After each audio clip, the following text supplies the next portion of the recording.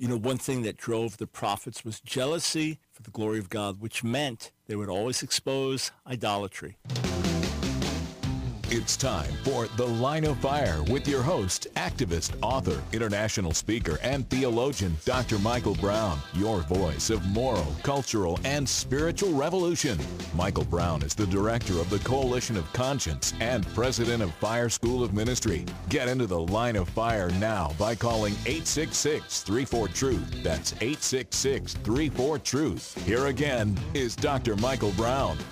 Thoroughly Jewish Thursday, but our phone lines are open for any call of any kind today because we didn't take a single call yesterday. There was so much to cover on Inauguration Day. So we'll, of course, start with Jewish-related calls, but phone lines are open, 866-34-TRUTH, 866-348-7884 is the number to call. Did you get my emails, by the way? Do you hear from me, for example, when we're doing a special live stream like we did last night on Facebook? Or here's a synopsis of the new articles for the week, or here the new videos that we put out, or a special resource offer we have, or free material we have. Do you get our emails? Well, if not, take a minute, go to AskDrBrown.org, AskDrBrown.org, and sign up, and you'll get a free mini book, 7 Secrets of the Real Messiah, an ebook. That'll be a real good read, a real eye-opener.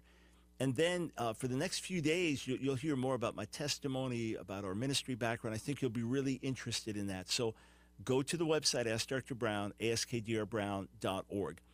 Before I take any calls today, I want to focus on a central issue of the prophets. When you read the prophetic books in the Hebrew Bible, there is a tremendous jealousy for the glory of God. A tremendous jealousy for the reputation of the Lord, a tremendous jealousy for who he is, and therefore there is a tremendous passion to expose idolatry and to come against idols. And the prophets often spoke with tremendous emotion because they felt the burden of the Lord. And God's heart is passionate. There are some theologians who speak about God being impassible, not impossible, but impassible, the impassibility of God, which means that what we think of as emotions, anger, joy, those types of things, that God does not actually experience those, because if he experienced those, that he would be changing. Rather, he is always exactly the same in what we would call his emotional life, again, using human terms to speak of God. That he is always emotionally the same, but that he uses these terms like love and hate or anger or joy or grief, that he uses those for our understanding. I don't read the Bible like that. I don't relate to God like that. I don't believe these are just terms. We are created in his image, and he, in terms of his essential nature, never changes. But there are times when he is grieved. There are times when he is angry. There are times when he is joyful, and he may experience many things, I'm sure he does, simultaneously. And again, he is not emotional. Every one of these things we speak of are absolutely, utterly perfect in him. But the prophets like Jeremiah would talk, for example, in the 2nd chapter of the book, as if God was married to Israel, which spiritually he was, and Israel went out after other lovers. Israel went out and committed adultery. So God cares for Ezekiel 16, a very passionate picture there with God raising Israel just from being a little child, little girl, baby girl, just left to die, and raises her, and then she becomes old enough, and now God is going to join together with her, but she goes out and commits adultery. This is the imagery of idolatry. In other words, just like a husband, every husband deeply in love with your wife, the thought of her committing adultery is unbearable.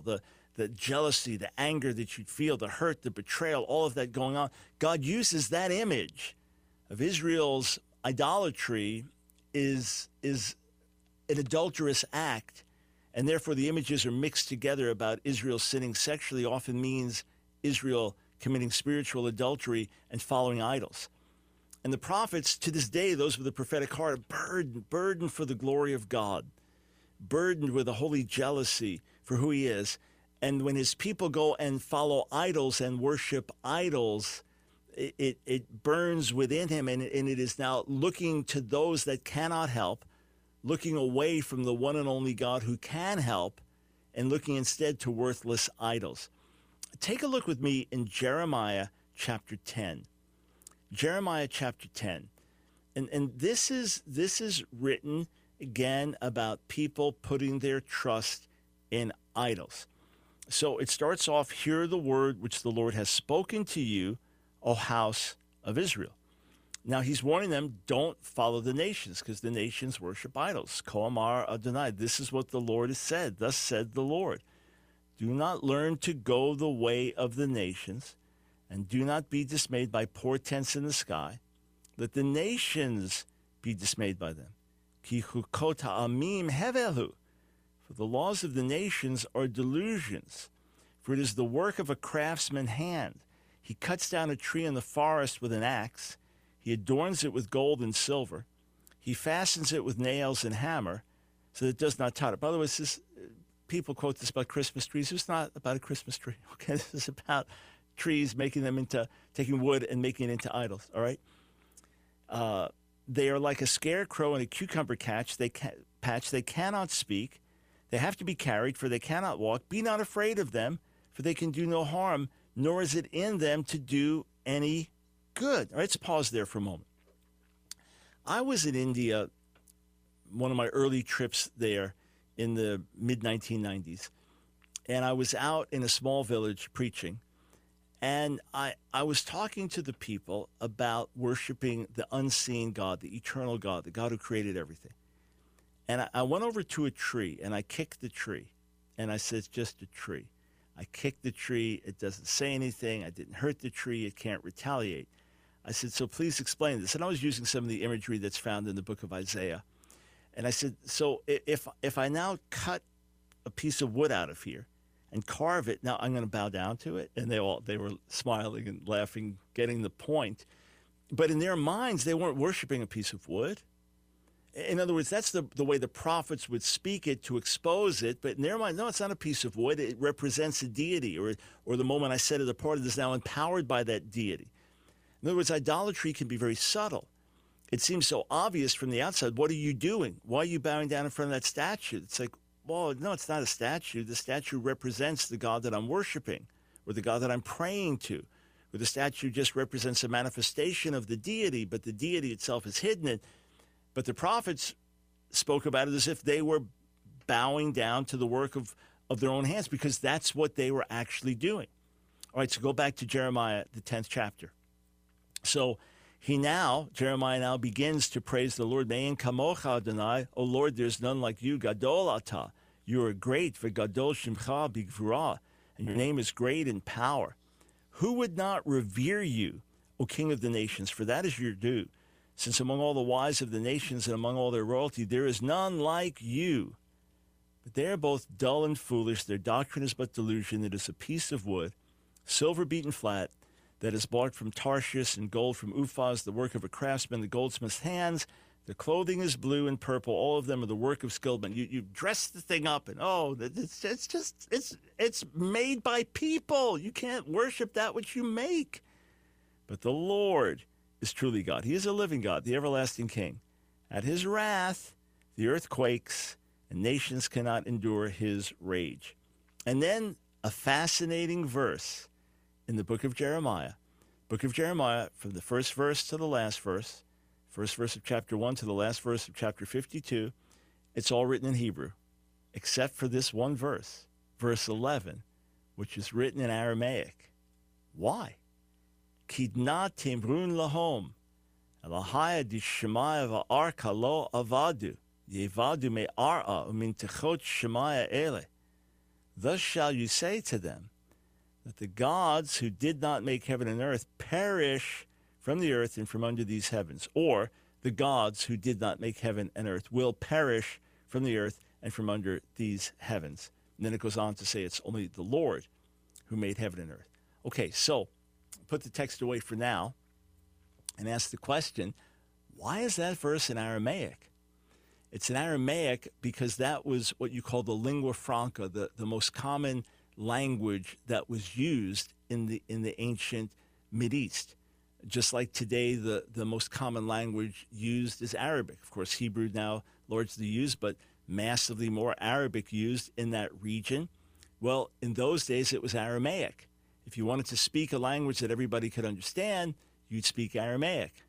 Just like if you're looking for one language that most people would be able to speak in terms of widespread different backgrounds, it's American English. You find more people speaking that. So this is spoken in Aramaic because Jeremiah is bringing a word to the nations. Nations, hear this. The gods you worship are going to perish. And then there's only one true God telling Israel, don't follow the ways of the nations. Now, let me illustrate something for you politically as we're in Inauguration Week. When Donald Trump was president, I was looking to him to do certain things. I was hoping he would pass certain legislation. I was hoping he would take certain stands with appointing justices to the courts. I was hoping that he would do what he could as president to push back against certain things that were wrong in our country and to advocate for things that were right. Not putting my trust in a man, but looking to him to do certain things as president because I knew that he advocated for certain things that I thought were important in terms of certain policies and things like that.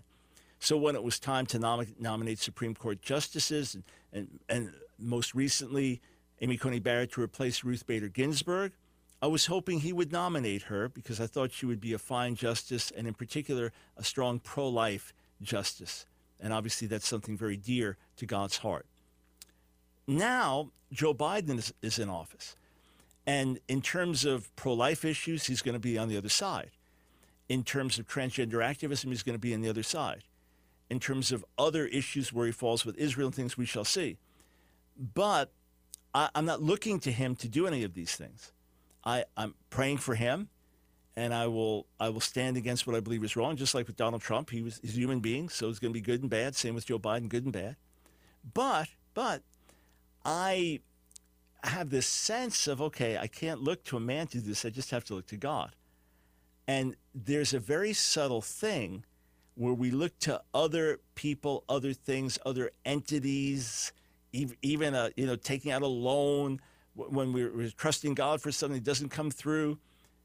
It's often easy for us to put our trust in someone else, something else other than God alone. And when we do it in a way where we put all our eggs in their basket, that's when it becomes idolatrous. So it's an interesting thing. It can be subtle, but then it can be very dangerous. All right, we'll be back. Take your calls and much more. Give us strength to always do what's right. It's The Line of Fire with your host, Dr. Michael Brown, your voice of moral, cultural, and spiritual revolution. Here again is Dr. Michael Brown.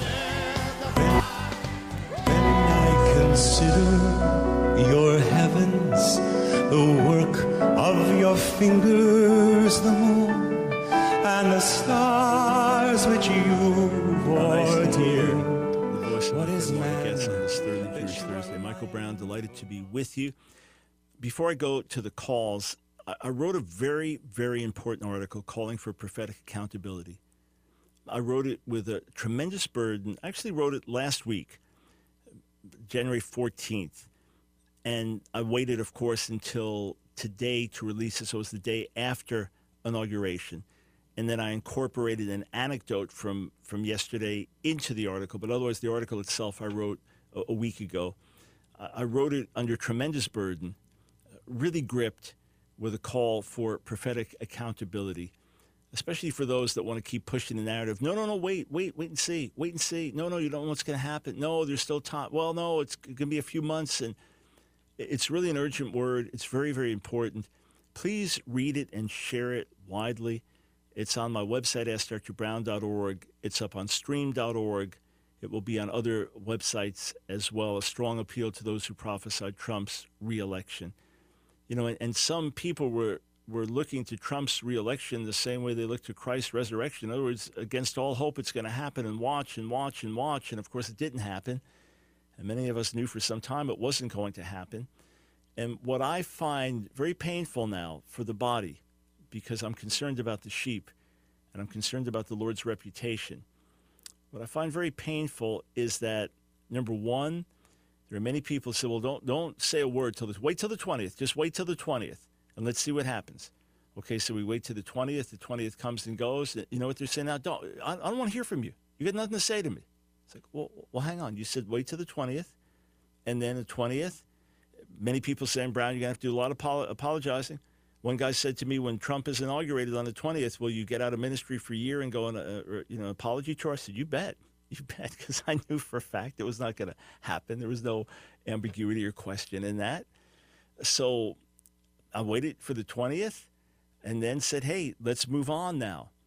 The conspiracies, this is a theory, it's not true. It's not true.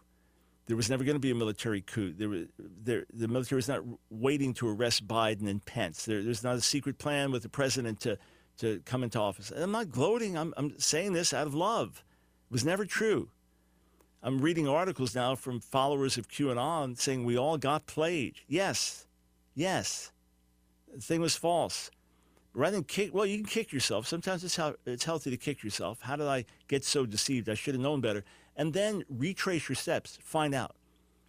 Those of you who are still listening to prophetic voices saying it's not over and something's going to happen, I assure you, I guarantee you, in the sight of God, you are listening to deceptive words. I'm not talking about whether Trump can run it for office in 2024. So that's a whole separate story.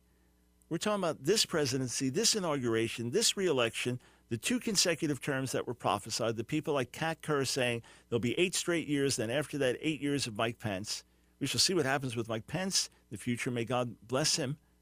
But if you are still holding on to that, you are denying reality and listening to false words.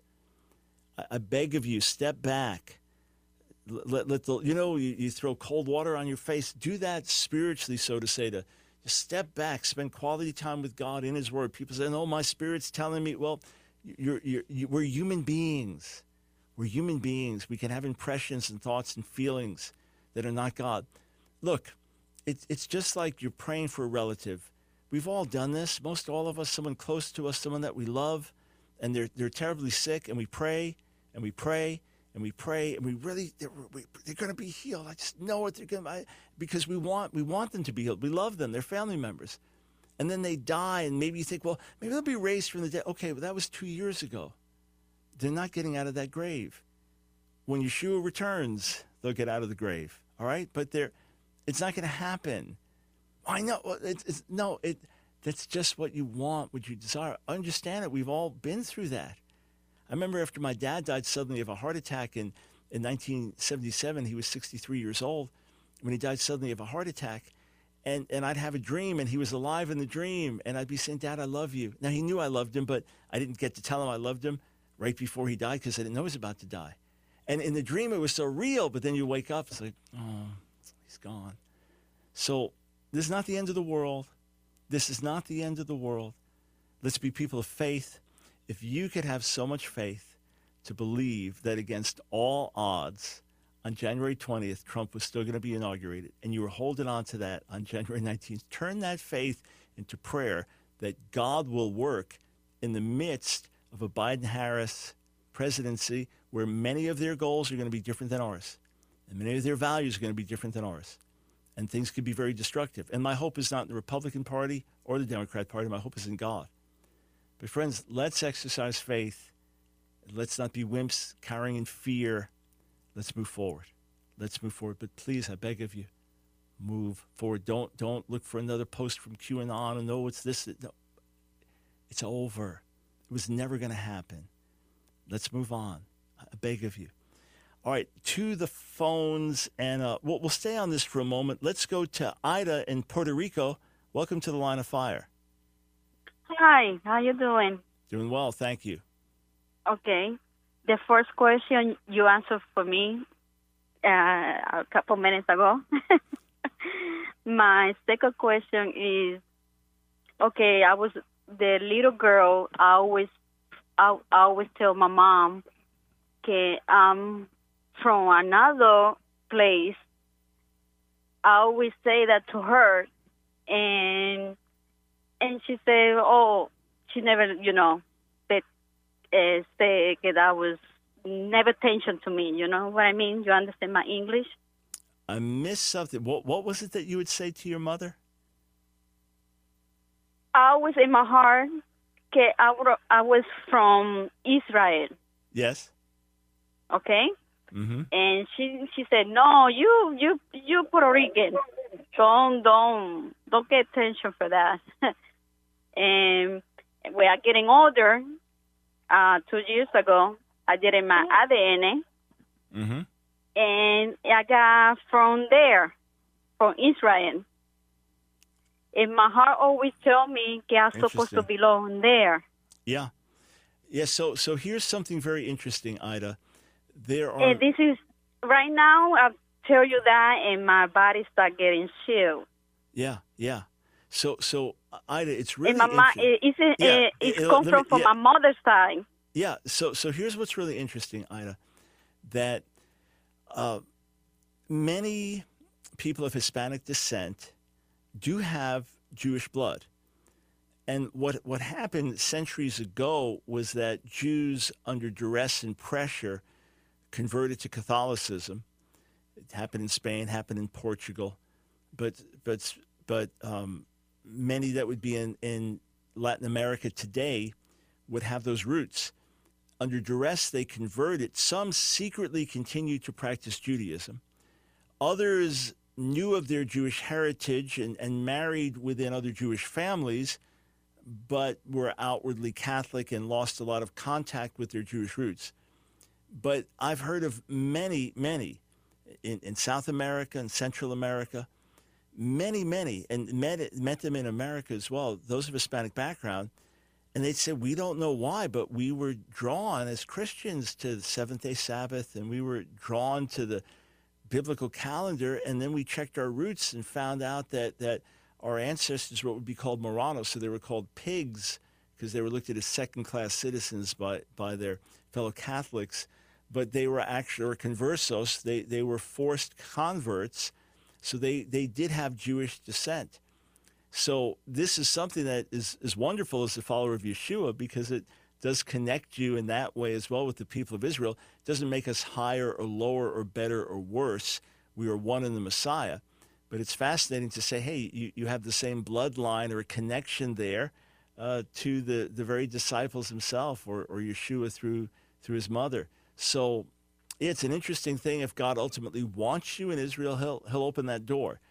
In order to get there, the descent would have to be very recent. In other words, you'd have to be able to prove that your mother was Jewish to be accepted in Israel as a citizen. But yeah, it's an interesting thing. The key is you want to keep your eyes focused on Jesus, Yeshua. He's central. He's the one that has died for your sins and risen from the dead. And now explore, Lord, what does this mean? What does this mean that this is part of my heritage? Hey, thank you for the call. 866-34-TRUTH. All right, we're going to go to our friend Manny from Brooklyn next, but we've got a break coming up, so I don't want to start the conversation now and not be able to keep it.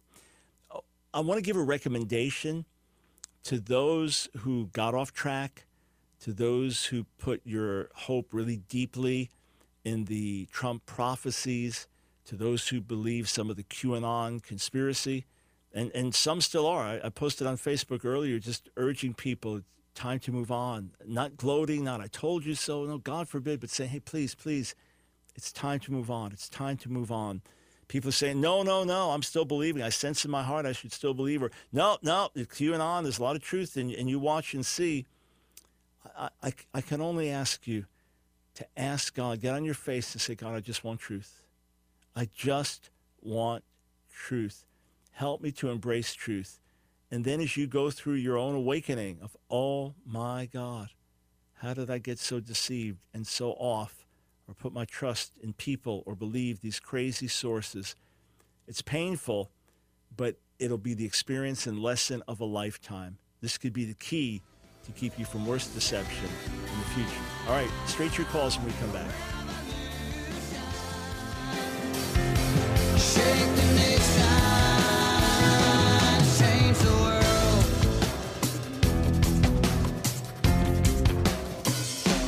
Change the world.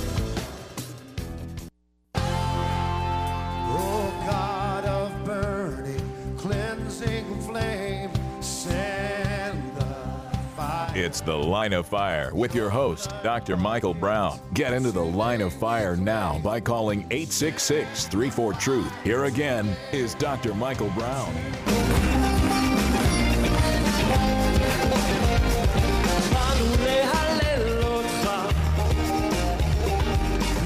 Welcome, friends, to 30 Years Thursday on The Line of Fire. This is Michael Brown. Delighted to be with you. 866-34-TRUTH. We go back to our friend Manny in Brooklyn. Welcome to The Line of Fire. Hi, Dr. Brown. Hey, so how are folks doing in your community now that Trump, for whom many voted, is out? Hi. We're almost having Tisha B'Av. Okay, so for those that don't know, time of mourning. So there's concern about where the Biden administration will go? Well, there is some concern. I spoke to someone in my yeshiva who is actually pretty pro-Biden, which is interesting. We go back and forth once in a while. Yeah. We debate a bit. But it Well, will be what it will be. I mean, Yeah. If you get in the more secular community, obviously the Jewish community then would be much more pro-Biden, and in the more religious community, we'd be more Right. pro-Trump. Yeah, so what do you want to talk about today? Last time we spoke on theology, I think we were talking about Haggai, the second chapter, and you felt that I needed to read your book, Answering Jewish Objections to Jesus, Volume 1, and see some of the argument a little bit better. Mm-hmm. So also we had this conversation beforehand, so you ended off the conversation with a quote. I'm going to quote it to you, but now I'm a little confused about it, so maybe you could clarify this point. You said at the end of the conversation, remember, a quote, remember this is a very specific time frame. It's the time of the dedication of the temple, right? What happened when Solomon dedicated his temple? The words "filled with glory" were used. Very specific. When Moses dedicated the tabernacle, filled with glory. What happened? Something very specific. So are you saying that Haggai, the second chapter, is talking about the dedication of the temple? No, I'm talking about the language. Yeah, thanks for asking that. In other words, when you have temple imagery, right, and the context of the dedication of the temple, and you have filled with glory, that exact same phrase used in Exodus 40, and that exact same phrase used in 2 Chronicles 5, both of which talk about the manifest presence of God filling either the tabernacle or the temple to the point that Moses or the priest could not minister in it, then you have that exact same phrase used there, and the Talmudic rabbis recognize that that did not happen with the dedication of the temple. Then how could God say that the glory would be greater and that he would fill that place with glory? Obviously, a future word of what he would do, right? We both agree the fulfillment is future, right? Just like you're saying it referred to Herod beautifying the temple, and I'm saying it referred to more than that. But how could that imagery of filled with glory in association with the dedication of the temple mean something totally different and just material compared to the previous times when this is the house of God? So that was the nature of the argument. Yeah. Yeah, but my question is, are you claiming that Haggai, the second chapter, is the time of the dedication of the temple? No, it's just speaking of that. Right. It's speaking of saying, hey, look at it, and God's saying, but I'm going to fill it with glory. Right. Okay, fine. And when Jesus came to the temple, there was no real dedication there, correct? Right. In other words, God's saying in the future. Yeah, thanks for getting clarification on that, and sorry if I wasn't perfectly clear on it. So, yeah, the point is we both agree that there's silver and gold involved in physical beautification. You look at it, right? We fully agree. My argument is if God says I'm going to fill it with glory, since that exact same phrase has been used twice previously, Exodus 40, 2 Chronicles 5, both regarding God's manifest presence in the temple, how could it now in the future, and when the glory is going to be greater than that of Solomon's temple, purely be material, silver and gold? Right. And then I said it's interesting that if you look at the Mefarshim, the rabbinic commentators, there's debate about it. What does it mean? And they by no means universally say that it's the physical beautification. So it was so obvious you'd think that would have been seen. Okay. So regarding the other passages which you mentioned, Exodus chapter 40, or I think in one video you mentioned that someone should just do a search, fill with glory in the Old Testament, and you'll find the terms always apply to God's presence. It doesn't just say the word kavod there. It says kavod Hashem, or it says kvaydai, referring to God, His glory, or kvaydi, my glory. There's always an extra word there to signify whose glory it is. And when we look inside Haggai, Haggai doesn't make any mention of kvaydi or kvaydai or kvayd Hashem.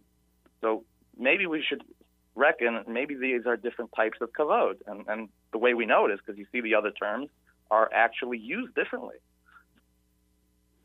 Right, so that's an argument you could give. And so you agree that when it says fill with glory, that it has a specific meaning elsewhere? Well, yeah, but because it says what type of glory it is. Okay, fine. But in other words, right. But in other words, that phrase "filled with glory" does not occur in all other types of contexts, right? Where God says, "I will fill with glory," that doesn't occur in other contexts. That's all I'm saying. I'm not pushing back against your point. I'm simply saying you agree with me that when you search for that in the Tanakh, in the Hebrew Bible, that it doesn't occur all over the place, and it's a common, it could just mean be rich or this or that.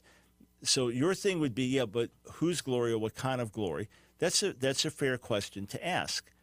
The question would be, in the mind of an Israelite who has seen the glory of God in the temple, because remember, this is God's house, and he says the glory is going to be greater, and I'm going to fill it with glory. Could you simply have a material interpretation? No, it doesn't say my glory, right? That's a counter-argument that counter-missionaries have used as we've gone back and forth. But as an Israelite, was that satisfactory? That, okay, it's beautiful, but where's the presence of God? Where is the thing that marked it as the house of God in the past? Okay. Well, certainly you do admit that at least the opinion of, glorifying the temple is definitely a interpretation of this passage based on the context. And in your book, you also reiterate in a footnote, same thing, right? So it's not like there's necessarily a strong difficulty that we need this interpretation. It's not a necessity. It might be true, it might not be true. So I really would argue the burden of proof relies on you, and if there's a reasonable doubt to it, what does it prove? Right, so that's why this is part of a threefold argument that I've used with Malachi 3 and Daniel 9. In other words, Haggai 2 raises to me a legitimate question. Then when I look in the Talmudic discussion and it references all the things that were lacking from the second temple, it would be like having a synagogue, and you've got the ark in the front but no Torah scroll. And you say this synagogue is going to be holier than any synagogue we've had and more beautiful, and you have all this, it's beautifully painted and all the, gold floors, but there's no Torah scroll. It's like, excuse me, something central is missing.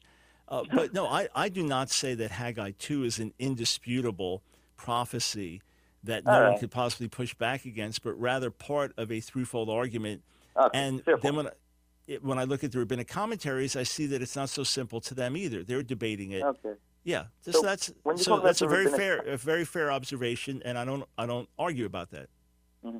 So when you talk about the rabbinic commentaries, I assume you're not just talking about the Talmud now. You're talking about perhaps the Metzudos or the Malbim, which say that it might refer to the third temple.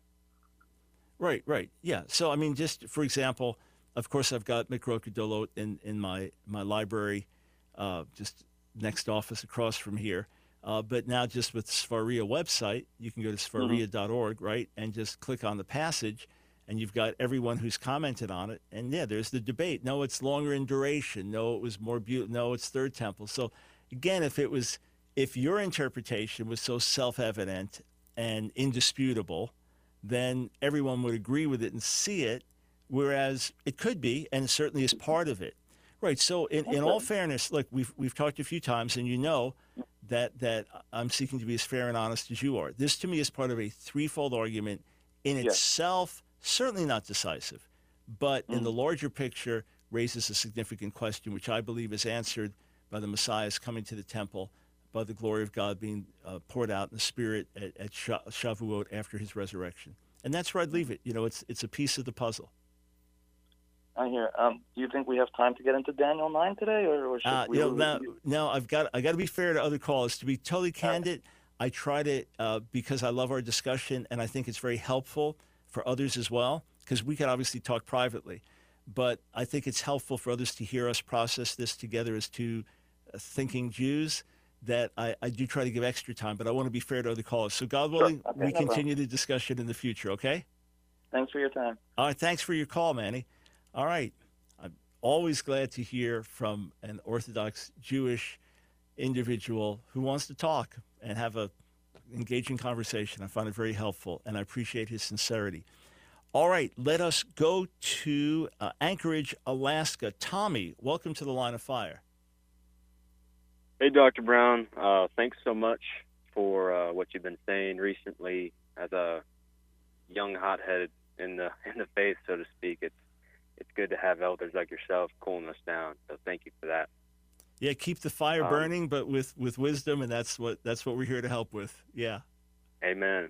Amen. So my question is, Paul at the end of Romans is obviously talking about Israel and expecting that the fullness of Israel will come in after the fullness of Gentiles.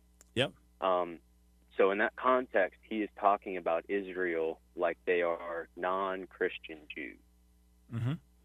Right. Israel, But when we hardness in part has happened to Israel. So Romans 11:25, the ones who are hardened are the ones who will be saved in Romans 11:26. So when we get to Revelation chapter 7, it talks about the 144,000, which I don't take as literal, but it talks about 12,000 from each of the 12 tribes that are listed. And then after that, it talks about this fullness of every people, tongue, and nation.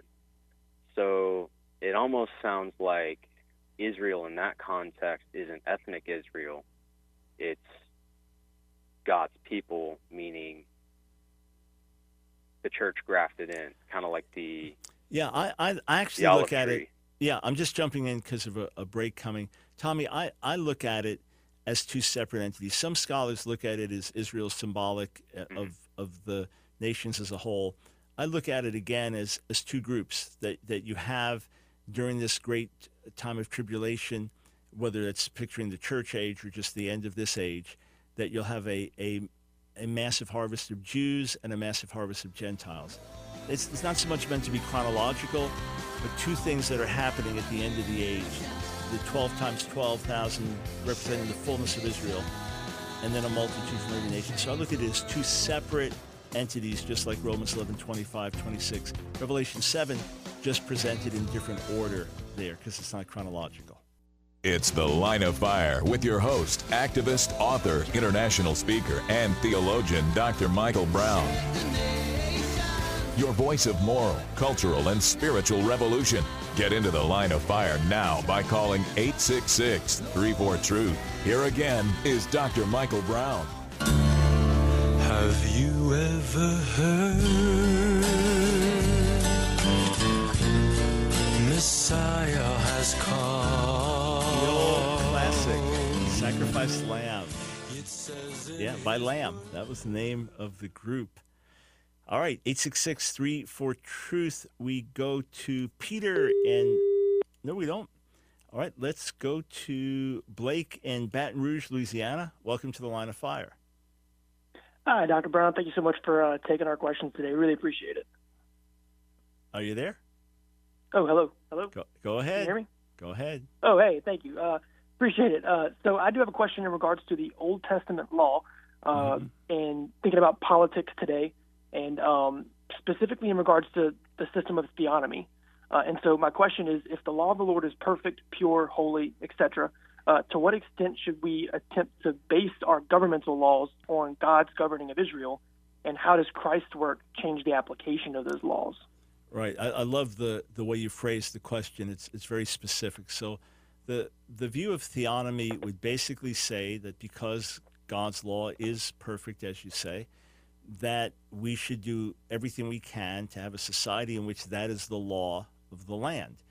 So I categorically differ with that. I do not want a society in which adulterers are put to death, a society in which an incorrigibly rebellious teenager is put to death, a society in which a sorcerer is put to death. That is not the society we're looking for, a society in which a Sabbath breaker is put to death, just to mention a few of things for which there was death penalty, those were given. It was perfect, and it was exactly right for its time, and it was a schoolmaster, a pedagogue to bring us to the Messiah in terms of the Torah. Now that we've come to the Messiah, we're no longer under that pedagogic education. It served its purpose. In fact, Paul makes direct application of the language of Deuteronomy, purge the evil from among you, which occurs repeatedly in Deuteronomy. He quotes that exact phrase in 1 Corinthians 5 and does not say you put the people to death, rather you disfellowship. So we want to learn principles from it. We want to learn principles of right and wrong. I am not looking for a society where if a man has sex with a man, that he is put to death for doing that. Obviously, we're not talking about rape and abuse of a child and implications of that. So there is a place for the death penalty. Theoretically, that can be argued. The willful shedding of innocent blood. If you take a life, you forfeit your life.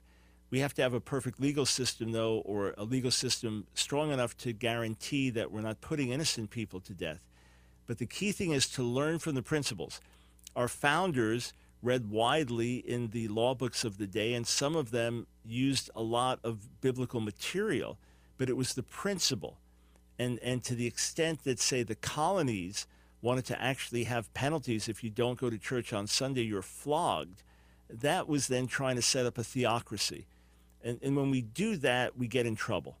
When we do that, we end up hurting innocent people and trying to force God on them, and that will never work. So we learn principles of righteousness, and we learn from New Testament principles how things are carried out, and then we make application. And that's what we do. It was for Israel. It was for a time. We are not under the Sinai covenant. We're under a new and better covenant. And that is my short answer to a big question. Well, thank you very much. I appreciate it, Dr. Brown. You are very welcome. I want to go to one passage, Daniel, the 4th chapter. Daniel chapter 4. And King Nebuchadnezzar loses his mind for a season, for several seasons. And what had happened was pride entered his heart. And he thought he was the one. Look at this great Babylon that I built. So God humbles him, all right? And we have the biblical account of this. We don't have a full parallel account in ancient Babylonian literature. But we have this account preserved in the book of Daniel. Then he comes to his senses. So let's take a look, the end of Daniel chapter 4. He comes to his senses, and he says, beginning in verse 33, there and then my reason was restored to me, and my majesty and splendor were restored to me for the glory of my kingdom. My companions and nobles sought me out, and I was reestablished over the kingdom, and added greatness was given to me. So now I, Nebuchadnezzar, praise, exalt, and glorify the King of heaven, all of whose works are just and whose ways are right, and who is able to humble those who behave arrogantly. All right, let's keep going down in the verses that follow. So this is what happens to Nebuchadnezzar. And 5th chapter we get into, and now there's judgment on the next king. In fact, we'll do this quickly. Let's go to Daniel chapter 2. Daniel chapter 2. And when Daniel interprets King Nebuchadnezzar's dream, he then tells him, hey, there's only one God. There's only one God. And this is the God that gave me wisdom and insight. So Nebuchadnezzar is humbled. God called him Nebuchadnezzar, my servant. But then he went too far in his pride, and he was dealt with by God. In the 10th chapter of Isaiah, Assyria is called the rod in God's hand, but then Assyria is full of pride and comes under judgment. So let's scroll down to verse 22, Daniel chapter 2, and we'll scroll down to verse 22. And it says, he reveals deep and hidden things, knows what is in the darkness, light dwells with him. In fact, go back up a couple verses. Just a couple of verses. Here we go. Starting verse 20, Daniel spoke up and said, let the name of God be blessed forever and ever, for wisdom and power are his. He changes times and seasons, removes kings and installs kings.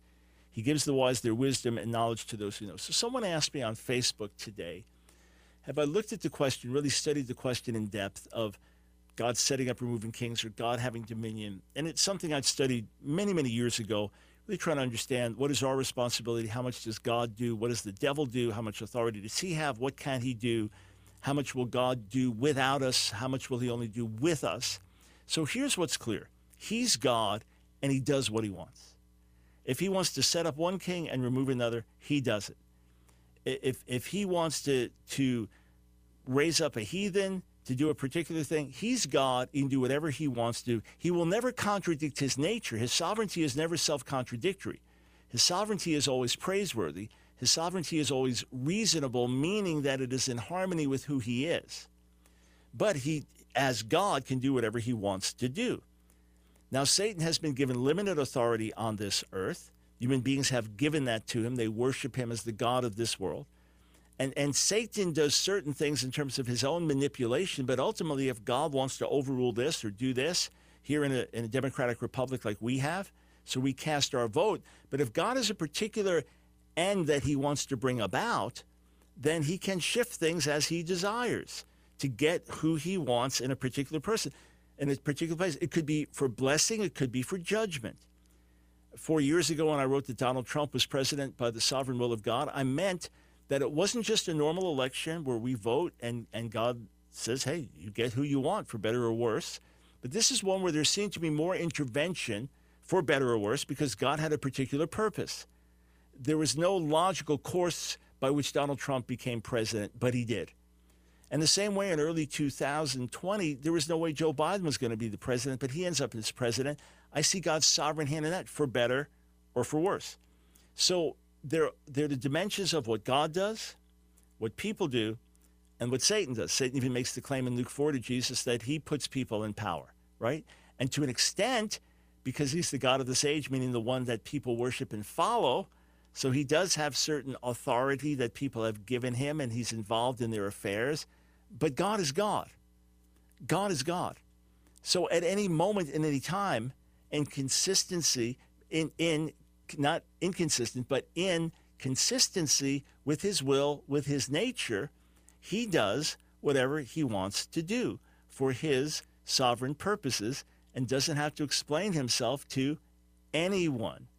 So a normal election, I just assume that God is saying you vote and you get what you want because we're not a kingdom with a king, okay? We are a democratic republic. So under normal circumstances, when George Bush came in, when Barack Obama came in, Bill Clinton before that, just in my view, we were voting and we were getting what we voted for. Whether it was good or bad, we were getting what we voted for. And God is working through all of that. Then when I see something that is more unusual, when I see something that seems to, there's no logical explanation for it, I think something's going on here. For example, let's say that you have two teams playing, two NBA basketball teams, both fine teams, and they play really well, and the better team wins most of the time. Okay. Then one day you have a team playing from elementary school. The kids are 8 years old. They can barely bounce the ball. And they beat the best NBA team, in this case, last year, the Los Angeles Lakers. They beat the best NBA team 4 straight games. You're like, something happened there. Something happened. There's no logical explanation. I don't mean that the NBA players didn't try. They tried, and the little kids who were up to their knees beat them in every game. And then you find out that they're from this Christian school, and God promised, I'm going to work a miracle to let everyone know that I'm involved in this society. It's like, to me, that's God's at work. So I recognize there are many different elements, but God sets up kings, remove kings. That principle applies. And I believe, whether it's to bless or to judge or a combination of things, that Donald Trump was raised up and that Joe Biden was raised up. And it behooves us to seize the moment and be God's people and find out what he's doing and why. All right, if we didn't get your call today, we'll try to get you first tomorrow. You've got questions, we've got answers on the next broadcast here. God bless.